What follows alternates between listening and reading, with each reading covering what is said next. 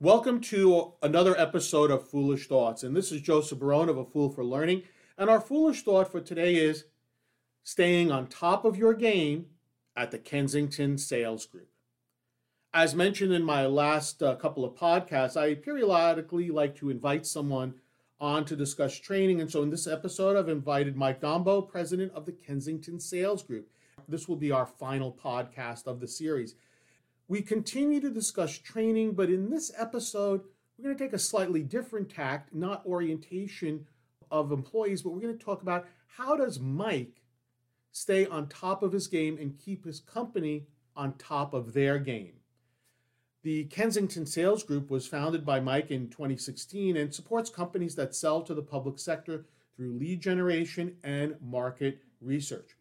Mike is a 25 plus year veteran in the area of sales with both startup and large companies, experienced in selling at the federal, state, and local levels. And so once again, Mike, let me take this opportunity to say welcome. Thanks, Joe. Glad to be back. As I mentioned already, last two episodes we focused on orientation and training of new staff that you bring in. But this time, what I want to do is I want to focus on you and your organization, and how do you and your organization stay on top of their game as a leader in this particular area?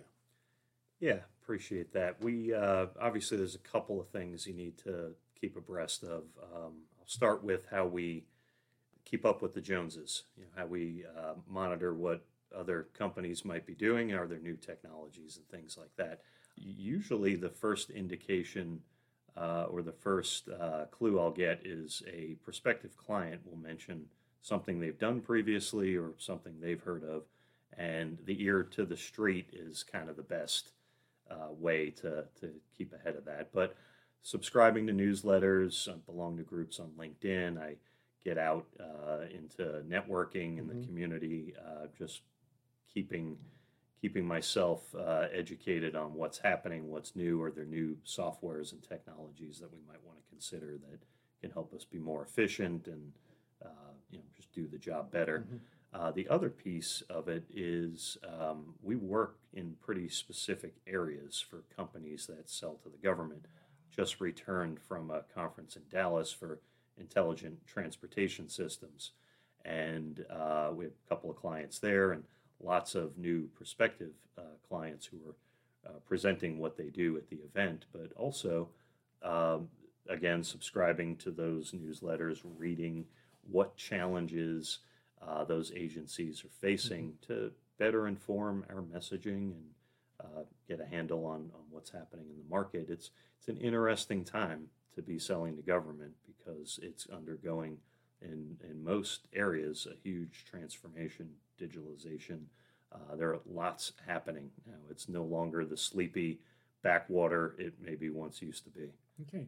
So you get all this information. You get the information on what's happening in your industries, the sales industry, either hearing something from a client, your professional associations that you may be a part of, your newsletters, etc. You get all of this information in. And then second, you get information based on the specifics that the industries that your clients are in. So you get all this information, it comes to you. What do you do with it, Mike? Good question. Really mainly kind of triage what I think is good information up front, what I want to share with others, and what may not necessarily be worth everybody else's time. And then email, I think, is a great way to disseminate that. And we do have twice a day at least group calls that we do, and I'll present the information there and share any relevant website links, things of that nature. You have these calls twice a day. You share this information. What happens if one of your employees comes up finds something interesting or here? How do they go about sharing it with everyone? Do they kind of run it through you? Do they run it through their manager? How does that happen? No, I encourage folks to bring anything up on these calls. Okay. That's what they're for. It's in lieu of having an office environment, which I grew up in, and you probably Yes, I did did. too. We don't have that anymore. There's no water cooler to, gripe or share, tips and things like that. And that's not necessarily a direct replacement of that face-to-face, but at least the best remote alternative. So, And just curious, you don't mind me asking, how long do these morning or afternoon calls last usually? well, if I'm talking, they usually go longer than they should, but 15 to 30 minutes is pretty good. Okay, so okay, very good, very good.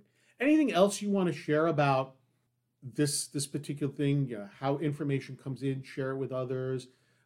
Anything unusual maybe you heard recently that said, "Oh yeah, I shared this out with the team," and they're like, "Wow, this was great."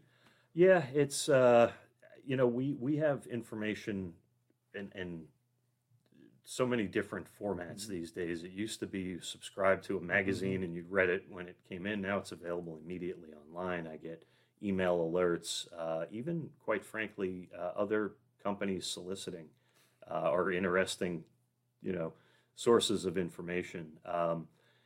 Just recently, we had a colleague who mentioned software they used elsewhere.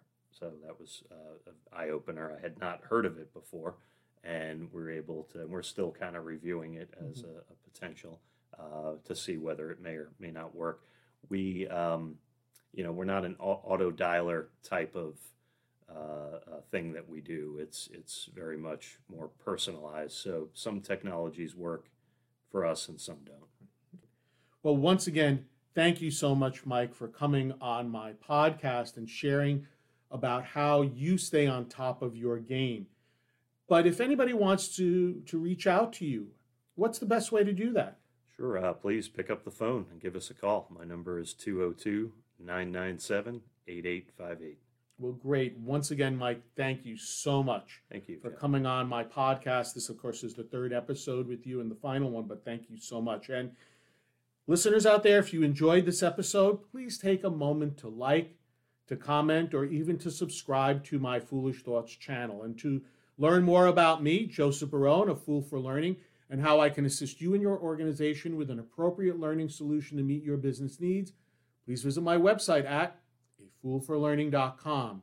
This is Joseph Barone, the CEO of A Fool for Learning, signing out. Remember, learn, perform, succeed. If you enjoyed this episode, please take a moment to like, to comment, or even to subscribe to my Foolish Thoughts channel. And to learn more about me, Joseph Barone, a Fool for Learning, and how I can assist you and your organization with an appropriate learning solution to meet your business needs, please visit my website at afoolforlearning.com. This is Joseph Barone, the CEO of A Fool for Learning, signing out. Remember, learn, perform, succeed.